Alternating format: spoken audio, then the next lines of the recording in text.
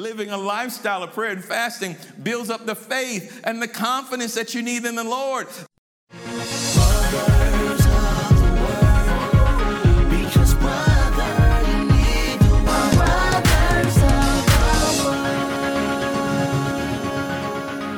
And now for Divided Loyalty. Thank you for watching Brothers of the Word, because, brother, you need the Word. Hallelujah. All right. Well, tonight we want to look in some very familiar scripture here in the book of Mark. Mark, the ninth chapter. I'm telling you, Mark is one of my favorite books of the Bible.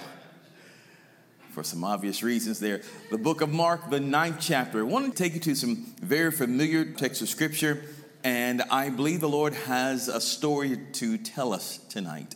So just hang with me, okay?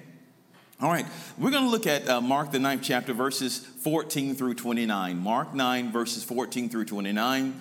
Of course, this chapter starts off with what we call the Mount of Transfiguration. The Lord Jesus takes Peter, James, and John with him into the mountain, and he shows them his glory. And standing with him, of course, we see Moses and Elijah there speaking with him.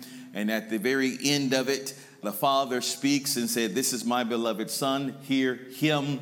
Moses and Elijah, of course, fade away. All they see is Jesus.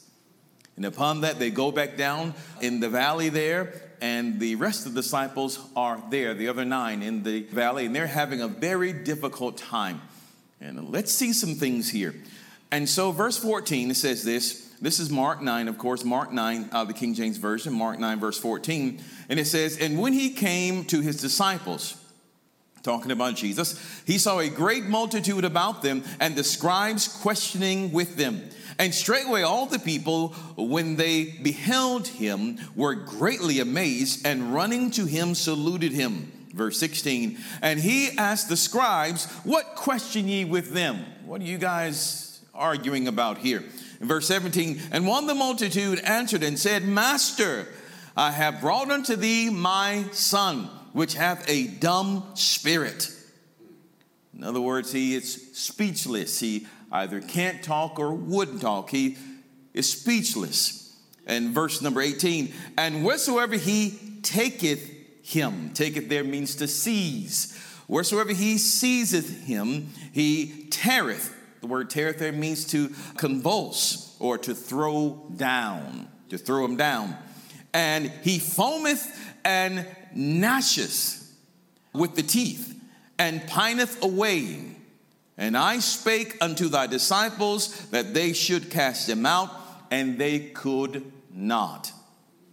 Now, we're going to look at the condition of this young man in just a few moments. Let's go on to verse number 19. Verse 19 said, "He answereth him and saith, O faithless generation, how long shall I be with you? How long shall I suffer you? Bring him to me." Let's take a pin right there and look at that just for a moment. This man comes to Jesus and says, "My son has some issues. I brought my son to your disciples. They couldn't do anything about it." "What issues does your son have, sir?" "Well, a spirit comes upon him." The Bible says this spirit comes upon him and he seizes him. In other words, this thing is transient. It is moving. It's not with this child all the time. It seizes him or it arrests him. It comes upon him. And when it comes upon him, in other words, sometimes he's fine. Sometimes my son is fine.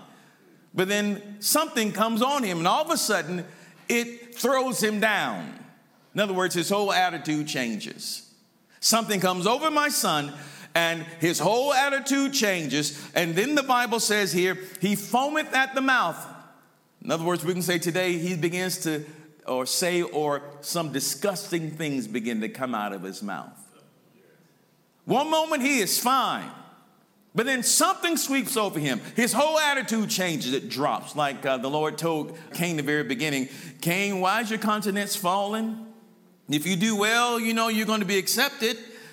Whole attitude changes. Something comes over him, his whole attitude changes, and then the vulgar or foul stuff begins to flow out of his mouth. He foams out of his mouth. And then he gnashes his teeth. Gnash the teeth means to be angry. He gets so angry. So angry. So again, something comes over him. His whole attitude changes. Foul things begin to come out of his mouth. Foul things. And then he gets so angry. So angry. And then the scripture says he pineth away. The word pineth away means to make dry or become brittle, rigid, stiff. He won't listen to me anymore. When this thing comes, sometimes he can be a delightful child of Jesus, but then other times when this spirit comes on him, this is how he acts. And of course, if you notice this is actually a representation of the current generation. There's a lot of foul things coming out of their mouths. There's a lot of rigidness. There's a lot of anger that's coming through this generation. Something seizes them. Their attitude changes. Some are suicidal and their emotions are so up and down, you don't know where they are or how they're going to respond to you. You hate to say hello to some people. Why are you saying hello to me? You don't know how they're going to react. But the Lord said here, Jesus said, "O faithless generation, how long should I be with you? How long should I suffer you? Bring him to me." This indictment was not against the child, it was upon the generation. This generation caused that spirit to come in unto the child. Because the generation was faithless, it opened the door to that spirit to traffic among the youth. Now, the word faithless means, it doesn't just mean having no faith. If you look that word up in the Greek, that word faithless actually means to be unfaithful or untrustworthy. This was an unfaithful generation. And in Mark, the previous chapter, Mark the 8th chapter, Jesus also speaks to the generation and he says that they are an adulterous and sinful generation. Adulterous and sinful. So it is this same generation that he says, "Oh, faithless generation." In other words, "Oh, untrustworthy generation. Oh, adulterous generation." In other words, you have divided loyalty. And when a generation rises with divided loyalty, their children will have divided loyalty. That's right. When the parents are untrustworthy, the children are untrustworthy. Yes. And this generation, again, the indictment is that your heart is not toward God, but your heart is toward other things too.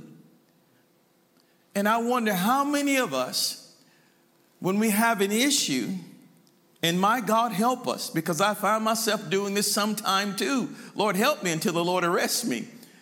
How many of us, when we have an issue, the first thing we go to is Google? That's right. We got a question about something, or maybe chat, BPT, TKKBB. We go to the AI. We go to the money. We go to this. We go to that. But the Bible is very clear. The Lord says, "Seek ye first the kingdom of God and his righteousness, and all these things shall be added unto you." Right?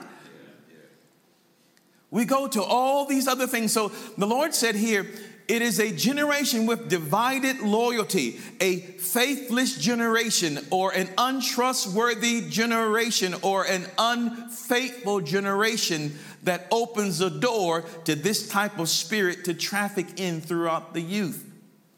As we go further on down in the text, the Lord says, of course, "Bring him to me." And the child comes and he begins to do the same song and dance. Let's look at the entire thing here. Let's look back again to verse number 20, Mark 9, verse 20.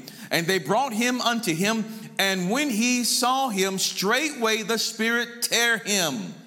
And he fell on the ground and wallowing, foaming." Verse 21, "And he asked his father, How long is it ago since this came upon him? And he said, of a child. Now, parents or the older generation, we are responsible. We are the watchmen. We are the guardians. And because of other generations before us and those before us, school, of course, prayer was taken out of the schools. So many things began to change because one generation dropped, and then another more wicked generation came up behind it, and then another, and then another, and then another, and then here we are today. I've seen so many articles where many have said the AI will become the savior of the world. Psych. All of our problems will be solved by this computer system. All of our problems, all of our worries will go away. We'll let it do everything. It has become and becoming a false god. That's right. A false god. Money is a false god. My goodness, social media is a false god. All these things that we're beginning to depend upon, our attention, our time is turning toward it and slowly away from the Lord. Slowly, slowly, slowly turning until we become that powerless end-time church. And the Bible tells us about that also in the book of Revelation. It calls that last church the lukewarm church, the Laodicean church that is neither hot nor cold. Just right there in the middle. I heard one man say it's in the sweet spot. No, that's not the sweet spot. That's the yuck spot where Jesus will spew you out of his mouth. I mean, sometimes I go to church and sometimes that's not what he's talking about. Someone with divided loyalty. And the Bible says that when you come before God, you better come before him. When you ask him, he says, ask him in faith. Nothing wavering. Don't waver in your faith, because this word says that the person with divided loyalties is unstable in all his ways. Do you believe him or do we not believe him? And so that's the big question. That's why loyalties are divided. That's why they were faithless or unfaithful, because they said, maybe God will help me, maybe not. Maybe he will, maybe not. So the whole thing has to do with faith. It has to do with belief. But let's go on and finish reading here. And let's go back to verse 20 again. He says, and they brought him unto him. And when he saw him, straightway the spirit tear him, and he fell on the ground and wallowing, foaming. Verse 21, and he asked the father, how long is it ago since this came upon him? And he said, of a child. And oftentimes it has cast him into the fire and into the water to destroy him. But here's a true indication of a faithless generation. The abundance of the heart, the mouth speaks, right? It says, here's what the Father said, but if thou canst do anything, have compassion on us and help us. If. A faithless generation always asks if. I don't know if you're going to do it or not, God. I don't know it. A faithless generation, also in Mark the 8th chapter, seeks after signs. In other words, I got to know the next step. God, if you want me to do this, you got to have everything in place before I step out here. I got to know how the money's going to be there, who's going to help me. I got to know everything, and then I'll step out here and do this. I'm so glad Abraham didn't say that. Amen. God just said, leave your kinfolk and start walking. I'll show you where you're going to go. Right? But look now, he says, if you can do anything, have compassion on us and help us. Verse 23, and Jesus said to him, gives them the if back, right? If thou canst believe. There it is. This is a choice. If you can believe, if you choose to believe, because faith is a choice. If you choose to put all of your eggs in this basket, if you choose to believe in me, if you choose. And so let me give you one indication too. Let me finish reading verse 23. Jesus said unto him, if thou canst believe, all things are possible to him that believeth, right? We're going to get to a point, and some of you have already been there, and then I'm speaking to the choir with a lot of people. Over this past week, or rather since November of last year, I had a physical scare, a health scare, should I say. Went to the doctor and they put me on some machines and said, hey, you have an irregular EKG. And because you have family history of heart disease, we're going to have to take you to the specialist so the specialist can give you further treatment. And I said then, there's nothing wrong with my heart. There's nothing wrong with my heart. The nurse, bless her, put the leads on the wrong place. That's what I say. There's nothing wrong with my heart. There's nothing wrong with my heart. But here comes the devil. All these words, all these doubts. You're going to do this and you're going to do that. You remember so-and-so died. You remember so-and-so died. There's nothing wrong with my heart. There's nothing wrong with my heart. I am well. The Lord has already healed me. All is well. Had to go and finally get an appointment with the cardiologist, go into the office, and they run all these tests and say, okay, I see something irregular in your EKG. They did it there too. I tell the man in his face, there's nothing wrong with my heart. There's nothing wrong with my heart. My heart is well. My heart is well. There's nothing wrong with my heart. He said, We're going to send you for this test in the hospital. We're going to send you for I think he said vascular MRI or something like that. They put me in this big old tube going up in there. Of course, I began to get nervous. Well, I'd never had one of those before. I got to get up in the tube. And so they put it out way long, so I have a lot of time to think about it. Oh, Lord, I'm going to get up MRI. There's nothing wrong with my heart. No, Lord, by your stripes I'm healed. I'm delivered. By your stripes I'm healed. Thank you, Lord. You've already made a way for me. Praise the Lord. You can give me peace. When I get up in that thing, Lord, you can give me peace. Hallelujah. Finally got that day to have the MRI done. Go back in the back room. Lady says, all right, take off your shirt. Take off my what, lady? Take off your shirt, sir. Lay down right there on this table there. Put your hands above your head. We're going to put you through this donut-looking thing. Okay. Lay back, and the peace of God came over me. Wow. I said, my Lord, this is how your peace feels. Oh, I love this. I felt such an overwhelming peace. Oh, my goodness. I was almost going to fall asleep on the thing, but the lady kept saying, hold your breath. All right, let it go. And she just interacted with me. Lady, let me have my sleep here. Oh, it was so much peace was in that place. Finally did all that and went back home. A few days later, it take a lot of time now for some reason. Take a lot of time. The report came back, no abnormalities. Praise the Lord Jesus. Hallelujah. Praise God. But that wasn't enough for them. So the cardiologist said, okay, yeah. Now let's go have a stress test. My goodness. Nothing wrong with my heart. Praise God, nothing wrong with my heart. We're going to do an ultrasound of your heart too, just to make sure. Put the jelly on you and take off your shirt. Did I take off my shirt again, lady? Yes, take off your shirt. All that stuff, put the jelly on your heart, and all that stuff. Do the stress test, run on the treadmill and all that stuff. Finally get it done and do all that. Get the test results back. There's nothing wrong with my heart. I told you in the first place, there's nothing wrong with my heart. Hallelujah. But if I had divided loyalty, if I received that package from the enemy, because the devil knows how to talk to you. If I had signed for that package, I would have had that. All the cards were stacked against me. Family history, they say all this stuff. I said, no, there's nothing wrong. I'm good. Jesus made me good. I stood on my faith. It's a question about who you believe. I stood in the Lord. I stood in him. And so this man asked the Lord, he said, if you can do anything, have compassion on us and help us. Jesus said, if you choose to believe me. Yes. Because there are a lot of things that we can believe this day.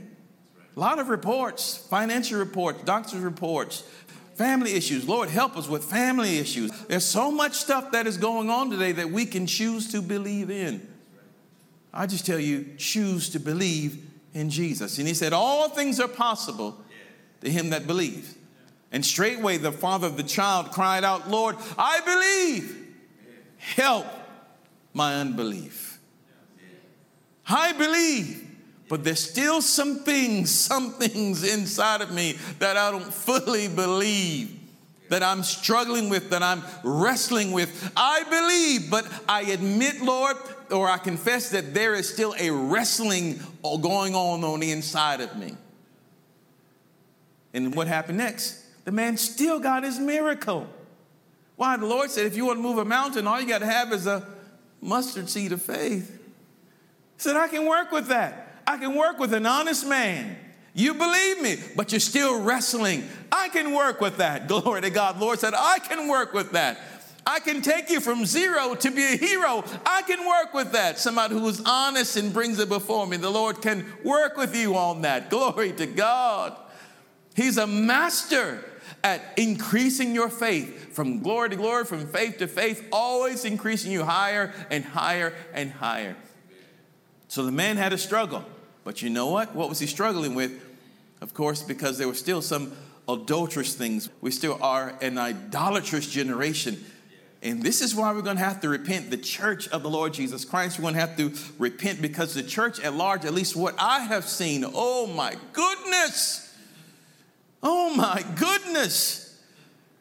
No wonder these spirits have come in on the generation because we've been an adulterous generation.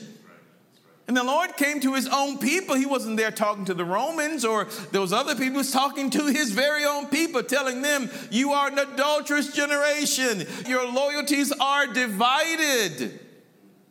It's divided. You're unfaithful to me. How about hopping out of bed with her and staying in the bed with me? How about that? How about being with him?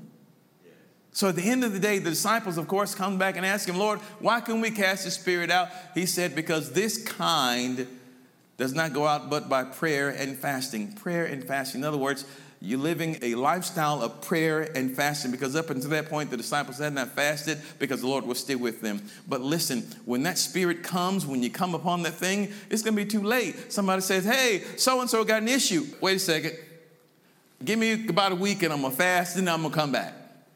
No. You got to have it right there. Living a lifestyle of prayer and fasting builds up the faith and the confidence that you need in the Lord. That is a dedication. When we pray and fast on a regular basis, when we read his word, study his word, when we discover who Christ is on a regular basis, you are ready for every encounter that comes your way. Hallelujah.